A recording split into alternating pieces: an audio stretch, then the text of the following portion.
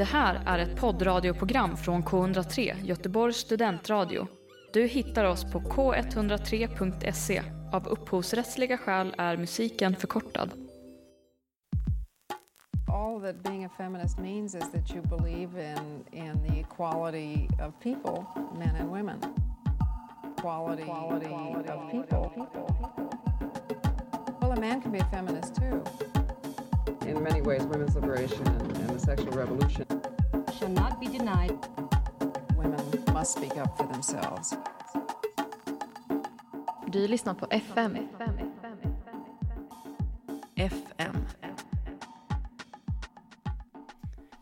Hösten 2021 började allt fler barnmorskor ifrågasätta sina arbetsvillkor i det som kom att kallas barnmorskeupproret. Bland de tusentals barnmorskorna som demonstrerade och sa upp sig under hösten var budskapet tydligt. Resurserna på förlossningsavdelningarna var alldeles för få för att kunna säkerställa en god vård och barnmorskornas krafter räckte inte längre till. Enligt Dagens Nyheter har hälften av landets förlossningsenheter lagt ner sedan 70-talet, samtidigt som befolkningen ökar med nästan 30% sedan dess.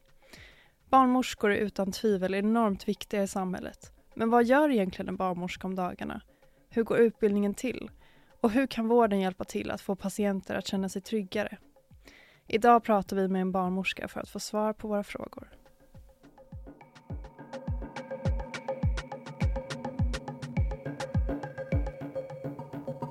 Du lyssnar på FM. Hej och välkomna till ett nytt avsnitt av FM. Jag som pratar heter Ella Grunberg och med mig har jag Laura Gremo. Ja, hur är det med dig då? Ja, det är ganska bra. Jag jobbar i veckan. 3/4 av min klass är faktiskt på studieresa i Schweiz. Men jag hade inte råd att följa med, så istället är jag här och jobbar. Jobbar och poddar. Ja, du är verkligen inspiration. Hur är det med dig då? Tack, det är bra. Jag är taggad för dagens avsnitt. Så, som alltid, så det är bra. Jag med. Men vad vet du om barnmorskeyrket? Alltså jag skäms lite för det här, men jag vet inte så mycket. Alltså när jag tänker barnmorskor så tänker jag liksom vård av gravida människor och barn eller liksom och följa den resan och ja. Det är typ det jag tänker på liksom. Men jag kan tänka mig att egentligen så är det mycket mer. Men ja.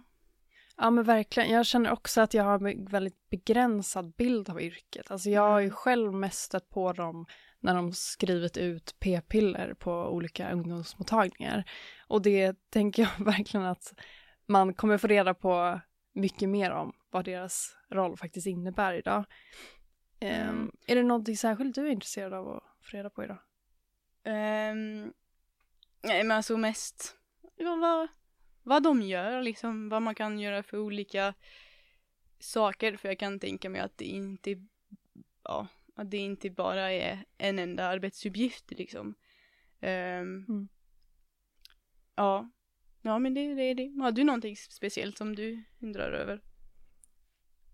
Nej, jag är lite nyfiken som vi nämnde där i introt att det här barnmorskeupproret som var för snart ett år sedan, hur en barnmorska kände kring det och liksom om hon tycker det har blivit bättre, bara generellt liksom en åsikt på det från någon som är inne i branschen. Så det ser jag fram emot att få ett svar på. Ja, det blir spännande att få reda på. Jag kan inte så mycket om barnmorskeuppropet eller om barnmorskeyrket allmänt. Hade du lite fakta som du ville dela med dig? Ja, alltså det var ju samma för mig innan jag har samlat ihop lite fakta. Och det här förvånade mig att barnmorskeyrket har varit ett etablerat yrke sedan 1777. Det tycker jag är väldigt länge sedan. Ja. Och det var ju då för att det samma år infördes ett reglemente som innebar att det hädanefter bara var utbildade barnmorskor som skulle få utöva yrket och de arbetsuppgifter som ingår i det yrket. Och på den här tiden så var ju barnmorskornas roll väldigt centrerad kring förlossning och vård av den gravida mamman.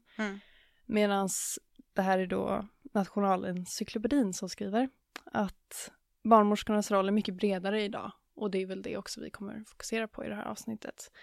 Där de kan hålla på med allt från preventivmedel till information om sexuell hälsa på ungdomsmottagningar, skolor och andra platser. Så jag hade helt enkelt ett utdaterat syn på barnmorskeyrket. Ja, jag är kvar i 1777. Ja, men och vi på FM vill ju ta upp det här ämnet eftersom vi helt enkelt tycker det är väldigt viktigt att uppmärksamma vård som rör kvinnor i första hand. Och vad vi har fattat det som så är det ju mest kvinnor som kommer i kontakt med barnmorskor. Men vi vill ju också se vad, som vi sa, vad kvinnor inom vården själva tycker om deras jobb och all diskussion som pågår kring det. Och det här tycker vi då är en väldigt bra, relevant start. Så efter pausen träffar vi Sara Holm.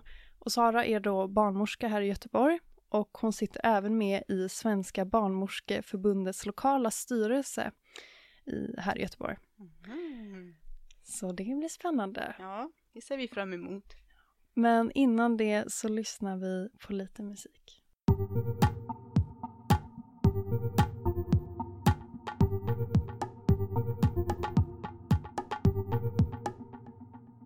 Ja, och du lyssnar på FM studentradio.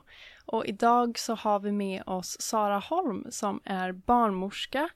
Jobbar bland annat i SRHR-bussen som du ska få berätta om lite senare. Och sitter även med i styrelsen på Göteborgs lokala barnmorskeförbund. Precis, stämmer. Så välkommen hit. Tack så mycket. Jag tänkte att vi ska börja liksom med the basics idag. Och då tänker jag att första frågan blir, vad gör en barnmorska? Ja, en barnmorska jobbar med sexuell och reproduktiv hälsa och rättigheter. Och barnmorskors kompetensområde är inom graviditet, förlossning och eftervård. Men också hela livet för personer med livmoder, personer som menstruerar, så har barnmorskor den kompetensen. Så man kan jobba på förlossning, och jag tänker att det är det som de flesta tänker när man hör barnmorska eller BB. Men man kan också jobba med graviditet och mödravård eller på ungdomsmottagning eller med sexuell hälsa i allmänhet. Abortvård. Väldigt brett helt enkelt. Ja, precis. Och hur blir man barnmorska? Hur blev du barnmorska? I Sverige så måste man bli sjuksköterska först och sen så jobba ett år och sen så kan man läsa vidare till barnmorska. I många andra länder så är det en egen utbildning eftersom det är en egen profession. Men här är det som sagt att man ska vara sjuksköterska först. Och så gjorde jag med, såklart. Vilka personliga egenskaper tycker du passar någon som vill in i yrket? Jag tänker att barnmorskeri är ett politiskt yrke utifrån det att man jobbar med feministiska frågor, man jobbar med sexuell hälsa och man jobbar också med rättigheter. Så att jag tänker att det är ju bra om man har ett intresse för politik och det här perspektivet att det är precis, rättighetsperspektivet, det tänker jag är viktigt. Och att man är lugn kanske, trygg, vågar prata om saker. Det tror jag är bra. Hur kommer rättighetsperspektivet in i yrket? På vilket sätt? Men eftersom det handlar om sexuell hälsa och sexuella rättigheter så handlar det till exempel om rätten till abort, rätten att bestämma hur många barn man vill ha eller om man inte vill ha barn och när man vill ha dem, rätten till att använda preventivmedel och rätten att kunna inte blöda om man inte vill ha mens och så vidare. Och också så i relation till så sexualitet, att man kan få lov att vara kär i vem man vill, älska med vem man vill och på vilket sätt man vill liksom. att det är, för mig är barnmorskeri väldigt brett så. Spännande. Mm. Och du var ju inne på det här, men alla barnmorskor har ju då inte samma arbetsuppgifter. Nej, precis. Utan kan man specialisera sig på något väldigt specifikt? Eller? Ja, det kan man. Man kan ju också forska till exempel som barnmorska och bli någon slags överbarnmorska på sjukhus. Men är man barnmorska så är man ju barnmorska liksom. Det finns ju inte som med läkare till exempel att man specialiserar sig på någonting så gynekologi eller obstetrik utan att man är ju barnmorska och har hela den här breda kompetensen liksom. Så det är mer vart man väljer att jobba som bestämmer vad man gör om dagarna då, eller? Exakt, och då blir man ju såklart specialist på det området där man, eller förhoppningsvis i alla fall. Och det här sa du också lite grann, men finns det några fler liksom vårdenheter man kan arbeta på än sjukhus, mottagningar? Ja, man kan ju jobba som, på ungdomsmottagning, mottagning för unga män, alla sådana små enheter liksom, som finns. Olika specialiseringsmottagningar. Transmottagning finns det. Jag jobbar på SRHR-bussen som en mobil klinik i Västra Götaland som åker runt. Så det är klart man kan jobba med väldigt mycket olika liksom, inom fältet. IVF, reproduktion, de grejerna också såklart. Just det. Nu när du ändå nämner SRHR-bussen, kan du berätta lite mer om det här initiativet? Ja, SRHR står ju då för sexuell och reproduktiv hälsa och rättigheter, bussen. Och det är som sagt en mobil klinik som åker runt i hela Västra Götaland och är unik i sitt slag i Sverige. Och till bussen kan man komma för att ta cellprov om man har en livmodertapp. Man kan få preventivmedel utskrivet, man kan få kondområdgivning, man kan testa sig för könssjukdomar, man kan prata om sexuell hälsa, identitet, relationer, lust, allt som man har problem med eller vill veta mer om eller behöver veta vart man vänder sig, så kan man komma till oss.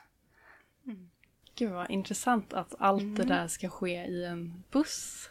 Ja, det är en väldigt fin liten mottagning. Det finns, när man går in så finns det som en gynstol och en brits och en toalett. Så vi kan göra allting. Vi kan så sätta spiraler och dra spiraler på plats i bussen. Och så åker vi runt nu under, nu tänkte jag säga våren, men höst är det. Sen står vi varannan torsdag på Lemsplatsen och varannan torsdag på Wieselgrensplatsen här i Göteborg. Jag tänkte det, jag såg den för någon vecka sedan. Ja, jag kul. Gick till spårvagnen, tänkte jag. Intressant. Ja, och allt är, det är bara drop in så det är bara att komma förbi när som helst och allting är gratis. Skattepengar finansierar. Så välkomna. Och hur ser då en vanlig arbetsdag ut för dig? I bussen? Ja, men då bussen står i ett garage i Mölnlycke, så då får man åka och hämta den där. Och sen så åker vi till den respektive ort som vi ska vara på. Och nu i höst förutom i Göteborg så är vi också i Uddevalla, Kinna och Lidköping. Och så då kör vi dit. Och packar upp allting. Det är som en liten monter och vi städar ur och spritar av så att allting ska vara rent enligt konstens alla regler. Och sen så tar vi emot folk och sen stänger vi ner allt. Gör vi allting åt andra hållet igen och kör tillbaka bussen till garaget och åker hem. Och du jobbar med det här varje dag nu eller? Precis. Så beroende på vart man är så får man ju också sova över. Om vi till exempel nu när vi är i Lidköping så är det lite långt att köra fram och tillbaka varje dag. Så då bor vi på hotell. Yes, och jag tänker att vi ska fråga dig mer och höra ännu mer intressanta grejer efter en liten låt. Du lyssnar på K103, Göteborgs studentradio.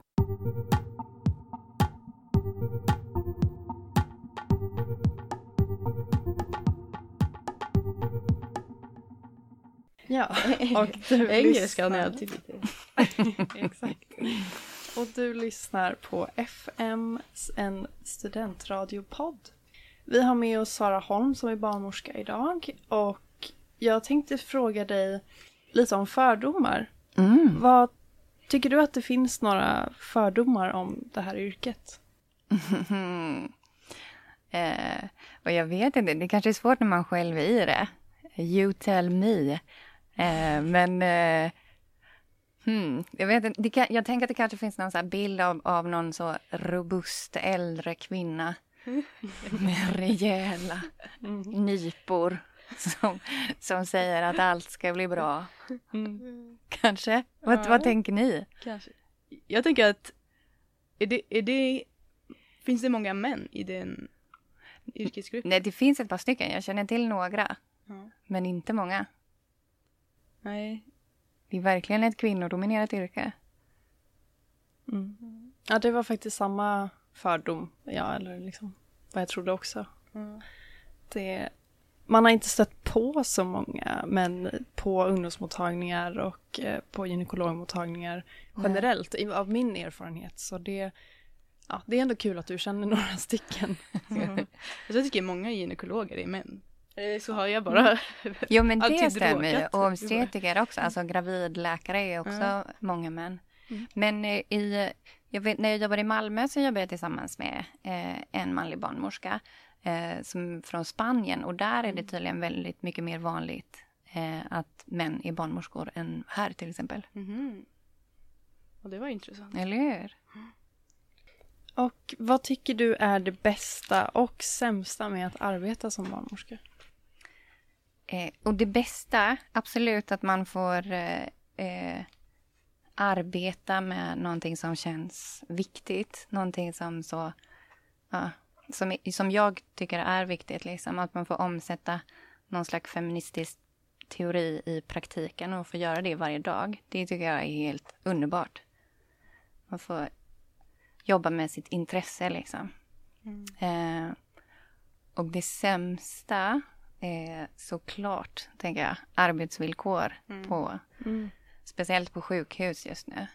Och hur den här typen av sjukvård, eller all sjukvård såklart, men den här typen av sjukvård verkligen så nedprioriteras och att man medikaliserar förlossningsvård väldigt mycket. Tyvärr. Det finns mycket att göra och mycket som kan bli bättre inom hela graviditets- och förlossningsvården. Ja, för det är ju någonting som var extremt aktuellt, inte minst förra hösten med just barnmorskeupproret som det kom att kallas sen.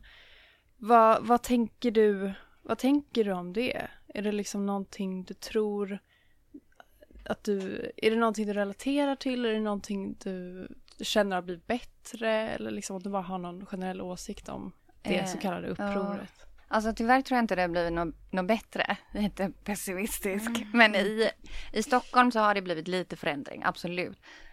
Men här i Göteborg så har det tyvärr inte blivit någon jättestor förbättring. Det är saker som ska utredas, det här som heter caseload, som är sammanhållen vårdkedja. Att man ska ha samma barnmorska under graviditeten som vid själva födseln och också förhoppningsvis eftervården. Och det tror jag är superbra. Och det finns en massa evidens på att det fungerar, att det är bra för både barnmorskan och den som föder barn. Så det hoppas jag verkligen att det blir verklighet här. Men innan det har hänt. Det blir också som ett så här moment 22 att det som saknas är fler personal. Men folk kan inte jobba kvar för att man blir sjuk.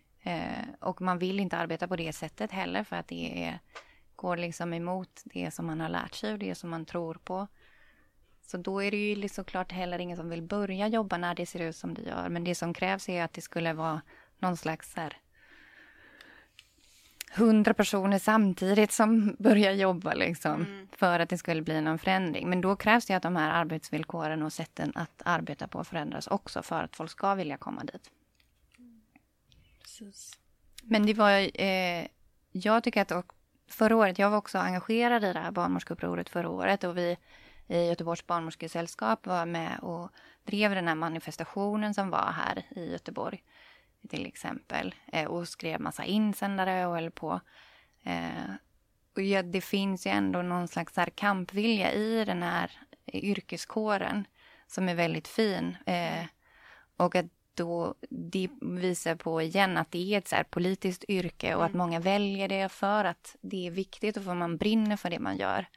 Och man tror på att det kan bli bra och man vet hur det ska bli bra, men det krävs förändring och någon politisk vilja för att det ska bli på det viset också. Har du exempel på saker som du kommer på just nu som du hade velat blev bättre? Eller hur du hade velat att de skulle bli bättre? Jag vet precis hur det ska gå till. Nej, men det här med caseload tror jag till exempel är jättebra. Och sen så tror jag också att man behöver ha differentierad vård. Alltså att man ska erbjuda olika vårdalternativ till olika personer. Att personer som behöver föda på ett sjukhus och behöver medikaliserad specialistvård ska ha tillgång till det. Personer som behöver föda i en lugn och trygg miljö som är helt friska behöver ha tillgång till den typen av vård. Personer som vill föda hemma ska få tillgång till det. Så jag tror att det behövs anpassad vård efter behov. Liksom. Att människor är inte samma. Och det är liksom ingen fabrik, ett sjukhus eller en bebisfabrik det här som vi håller på med, utan så vi måste ge vård efter individ. Se hela människan. Det låter rimligt. Verkligen. Ja, jag tänker att vi ska prata lite mer om ditt engagemang efter en till låt.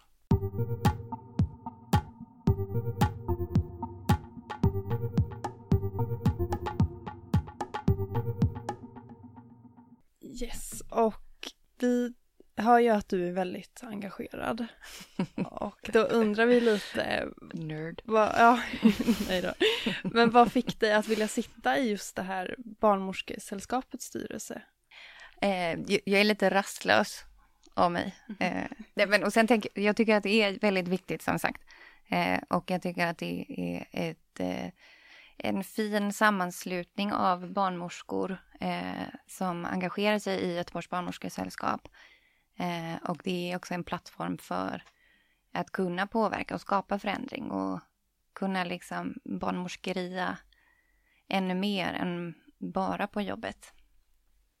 Och det är väldigt fint att få vara del i den gruppen också, för att det är många med mycket erfarenhet som har varit med länge och hållit på med hemfödslar, och det är folk som arbetar på universitetet och det är också sådana som jag som är lite mer nyare och som har andra ingångsvinklar. Så det är en väldigt fin blandning av personer också, att vi kompletterar varandra bra. Det är mycket hjärna och mycket hjärta, och det är fint att få ta del av det. Och vad har den här styrelsen för uppgift? Liksom vad brukar ni göra? Vi brukar... vi har till exempel... vad gör vi? Vi har till exempel skrivit en del debattinlägg och drog igång och höll på med den här manifestationen förra året. Vi anordnar föreläsningar. Det är ju en yrkesförening liksom, så att vi ska driva barnmorskerifrågor och lobba gentemot politiker. Vi är också anslutna det är också ett fackförbund. Vi tillhör SRAT, så vi jobbar med den typen av frågor också. Arbetsmiljö, arbetsrätt och driver barnmorskerifrågor liksom. Spännande. Ja, verkligen. Jag tänker om vi övergår lite till ett mer patientfokuserat perspektiv. För inför det här avsnittet så pratade vi lite med bekanta och liksom om våra egna erfarenheter, och upplever att det ibland vid vissa mottagningar, vissa tillfällen har blivit liksom obekvämt, eller man har inte fått liksom tillräckligt med kommunikation vid undersökningar och så vidare.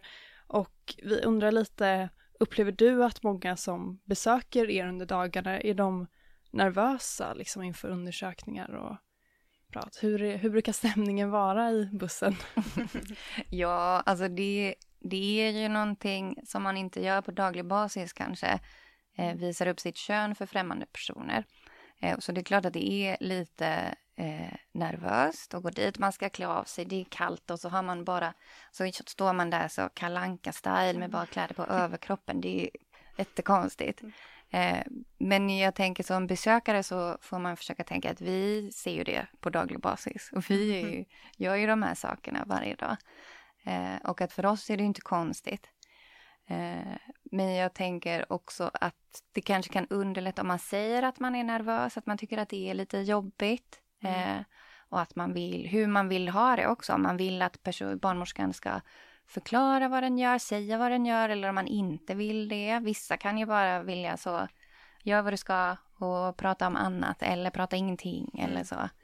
Och vissa vill ju höra att det är så, ser allting bra ut, nu ska jag ta det här spekulummet, nu tar jag på dig här på ditt lår, går det bra att jag gör så här, säg till. Så att man säger vad man behöver. Det tänker jag är jättevälkommet. Absolut. Då tänker jag att vi tar en liten paus och återkommer snart. Du lyssnar på K103.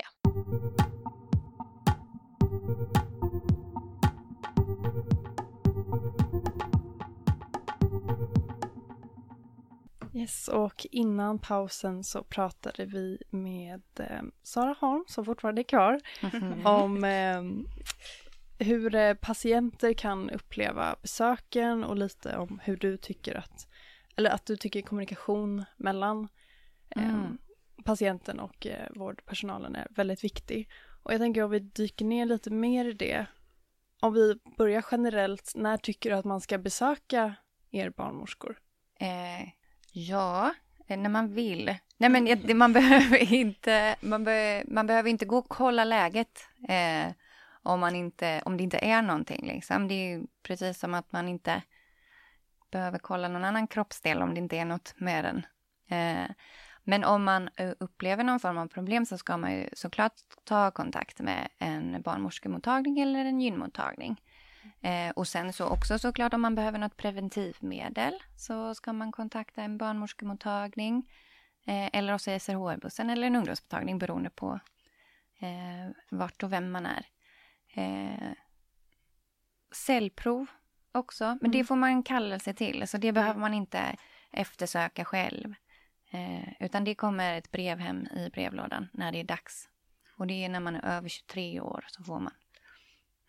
Precis. Jag tänkte när ska man till gynekologen och när träffar man en barnmorska? Vad är skillnaden där? Ja, om man behöver barnmorskor skriver ut till exempel alla preventivmedel som man planerar att använda för att man inte vill bli gravid. Om man däremot vill ha till exempel p-piller för att man har väldigt kraftiga menstruationsblödningar som gör ont och man kanske misstänker att man har endometrios eller så. Då ska man få träffa en gynekolog för då behövs det en medicinsk utredning innan. Och likadant om man upplever några symptom som till exempel att man har någon konstig blödning som man inte vet var den kommer ifrån eller om det luktar konstigt eller illa eller om man får konstiga flytningar, då är det också en gynekolog som man ska kontakta. Men man kan höra av sig till en barnmorskemottagning så blir man lokaliserad till rätt instans. Eller ungdomsmottagningen förstås. Och vad brukar ni barnmorskor göra för att patienter ska känna sig mer trygga under besöket? Och jag brukar tänka att man försöker kommunicera så mycket som det går liksom, och försöker ta sig tid att så se den personen som är på plats. Ibland kan det ju vara superstressigt, speciellt när man blir kallad på cellprov till en barnmorskemottagning. Då är det 5 personer inbokade på en kvart. Så det är in, ut, slut. Men man får ändå försöka ta sig tid och försöka se till och så att personen känner sig lugn och trygg och sedd, tänker jag. Och försöka fråga om det är andra saker också, som när man ändå är där och man behöver något samtidigt. Men det är ju såklart också svårt när det är tidspress. Och du sa det lite innan att man gärna kan säga till er om man är nervös och liksom på annat sätt kommunicera. Är det någonting annat man kan göra liksom inför besöken? Ska man typ ha med, eller kan det underlätta att ha med sig frågor till er? Eller så att det känns liksom ännu bättre? Ja, alltså man kan ju passa på när man ändå träffar någon som förhoppningsvis har lite kompetens att ställa frågor och så. Absolut. Men man behöver liksom inte förbereda sig på något annat sätt. Det är bara att kom som du är. Ja, precis. Och när vi ändå är inne på det, vart hittar man SRHR-bussen? Och vad har ni för kanaler? Är det någonting du vill? Ja, vi har en hemsida. SRHR-bussen.vgregion.se kanske. Västra Götaland. Googla SRHR-bussen så kommer det upp. Och också på 1177 så finns det en chattfunktion som heter Liv. Och där kan man också hitta oss. På måndagar mellan 8 och 16 kan man chatta direkt med oss. Om sexuell hälsa överlag. Och dygnet runt så är det en chattbot som svarar på frågor om sexuell hälsa också. Så där kan man passa på att ställa frågor. Och annars får man jättegärna komma fram till oss när man ser oss på stan.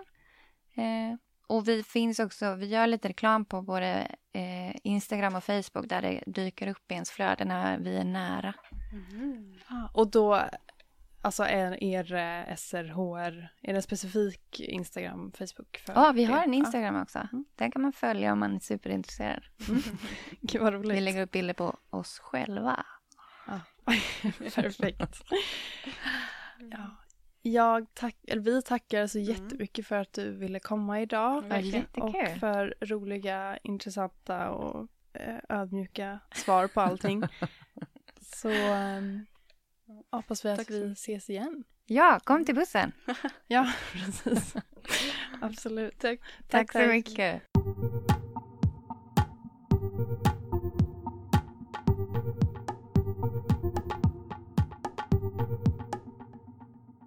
Ja, och du lyssnar på FM Studentradio. Ja, Laura, nu har vi ju haft Sara Holm här. Gud vad mysig hon var. Verkligen superskön. Och vad har du för tankar efter dagens avsnitt? Ja, alltså jag tyckte det var superspännande och jag lärde mig en del ändå. En sak som jag reagerade på i början när hon berättar varför hon tycker om att jobba som barnmorska. Det där med att hon nämnde att det feministiska perspektivet i yrket tyckte jag var... Det är någonting som jag inte riktigt hade tänkt på. Nej, verkligen. Jag känner samma här. Att man tänker ju att det är inte som vilket vårdjobb som helst. Absolut inte, för det är extremt liksom, fokuserat på just kvinnor och som hon sa, liksom, folk med livmoder. Men jag tyckte också det var så bra att hon ville lyfta det. Att så här, det finns ändå en slags politisk, eller man måste vara politisk öppen för alla de här rättigheterna som deras yrke hjälper till med att förverkliga. Om ni förstår vad jag menar. Men också så fint att hon, alltså att det är så viktigt för henne liksom. Och man hör att hon brinner för det hon jobbar med. Och på ett sätt så kändes det ganska tryggt liksom. Att hon som jobbar som barnmorska tycker att det här är superviktigt. Och att, ja, men, som du säger, att hon är medveten om det politiska sidan av sitt yrke. Var det någonting som du reagerade på?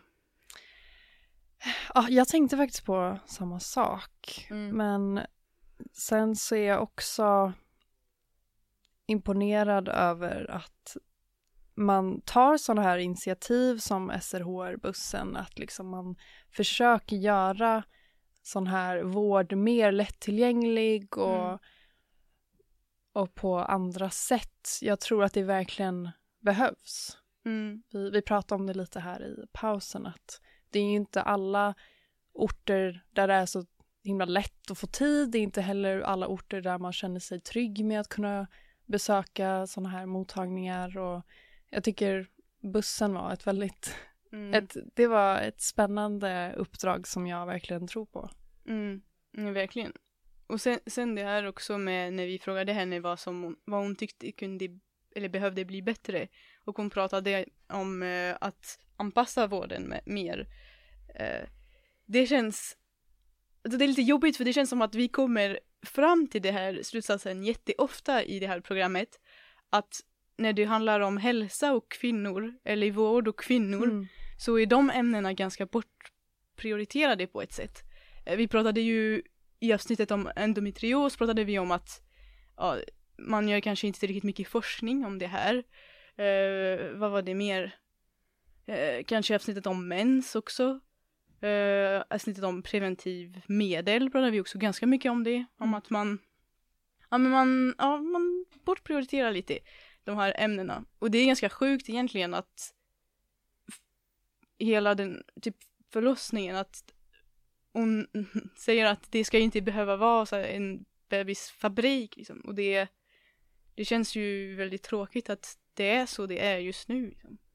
Verkligen, och att det har blivit nästan liksom värre för varje år. Eller att det har blivit mer och mer spänt så att det till slut ledde till det här barnmorskeupproret. Och att hälften av alla landets förlossningsenheter har lagts ner. Det är helt galet. Man kan inte... Alltså då kan man inte lita på en sjukvård som är livsviktig. Nej, och det är också så här, någonting som... Alltså det är nog man är nog ganska nervös när man väl är gravid över just det momentet liksom, och att kanske veta att man måste köra ganska långt innan man kommer till närmsta förlossningsenheten eller bara att det kanske blir så att du går dit och så föder du och så är du utskriven några timmar senare liksom. Exakt. Det är nog ganska jobbigt. Ja, det är därför det är skönt att träffa sådana här som Sara som liksom... Man märker att det finns så himla stort engagemang och liksom att de vill ju väl från deras sida, men att det är, som du säger, nedprioriterat och att resurserna inte räcker till, och då får man inte... Kvinnor får inte den vård de förtjänar. Så. Ja, hon sa ju att det var ändå många som brinner för yrket och som skulle vara liksom beredda att kämpa för att få det att bli bättre. Men jag kan också tänka mig att det är liksom många som alltså blir trötta på att det inte blir någon förbättring för att de tycker att det är så viktigt, eller att de blir utbrända liksom och måste sluta liksom. Så. Men med det sagt så tack så mycket för att ni har lyssnat. Tack Laura för ett till avsnitt. Vi kan påminna också om att alla våra föregående avsnitt, de är typ ungefär 30 stycken tror jag nu. Det finns att lyssna på där poddar finns och på Mixcloud. Och att vi har en mailadress också om man har synpunkter. Jag vet inte. Vi vill ju gärna få veta vad ni lyssnarna tycker och tänker, och om ni har förslag på ett ämne som ni hade velat att vi skulle ta upp eller så. Och vårt mail är fm.k103@gmail.com. Tack. Du har hört en poddradioversion av ett program från K103. Alla våra program hittar du på k103.se. Följ oss gärna på Facebook eller på Instagram. Vi hörs!